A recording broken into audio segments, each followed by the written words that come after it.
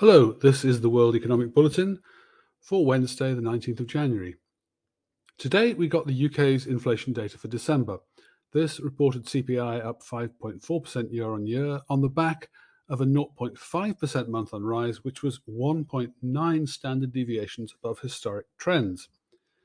Believe it or not, that 1.9 standard deviation deflection above trend is actually a sharp improvement from November's 3.8 and October's 6.3 deflections. But it's still grim enough and means that we should expect to see inflation in the UK at just under 6% in the first quarter, rising to 6.3 in the second quarter, 6.7 in the third quarter, and 6.1 in the fourth quarter.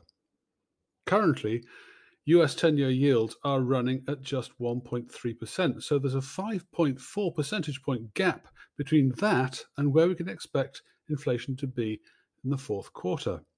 That's the scale of the challenge facing Bank of England. It's also the biggest gap of major economies. In the US, the gap is 3.5 percentage points, in the Eurozone, 4.8 percentage points, and in Japan, 0.3 percentage points, while there are still actually inflation premia available still in China, 1.1 percentage points, and India, 1.4 percentage points. The prospects for the rest of the developed world aren't quite as inflationary as the UK is showing. I construct a global CPI index using weighted baskets of the US, Eurozone, and Northeast Asia. And the influence of Northeast Asia's relatively restrained inflation means that globally we've probably seen the peak of year-on-year December's CPIs in December. That came in at 4.5%, and whilst there's no great likelihood of much retreat, we should expect to see this coming down very gently throughout the coming year, though coming in at under 4% only towards the very end of this year. That's what happens if the current 6-month deflection against trade trends are maintained. But surely, with central banks finally waking up to the fact that inflation is here and now, surely the current deflections will be moderated. Let's think about this. Well, by December, the world and their central banks did become slightly less in the dark about inflation, with the result that this week, for the first time since the beginning of January last year, my global shocks and surprises inflation index managed to find itself into positive territory.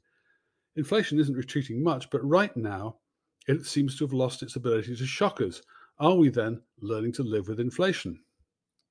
If so, that'd be pretty important both psychologically and for policy making. But there's a catch. In both November and December, a series of factors combined to moderate inflation. Let's start with the dollar. In November, it gained 0.6% against the SDR basket, and December it gained a further 0.4%. A strengthening dollar tends to be disinflationary, not least for commodity markets.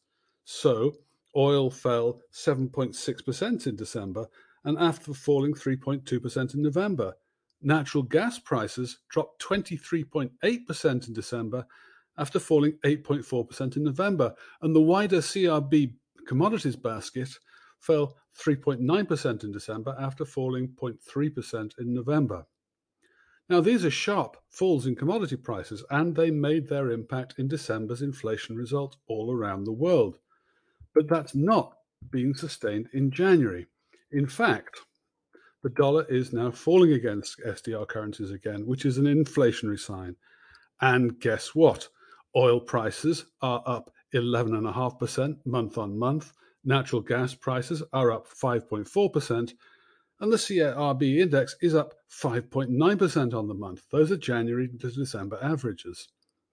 So my advice would be not to get too excited that we're learning to live with inflation. I think more nasty inflation shocks could well be lurking in January and February results. Sorry about that, but that's the message for today. If you like this podcast, please like and subscribe. And of course, you can also track me on the free Cold Water Economics Substack page. Thank you very much.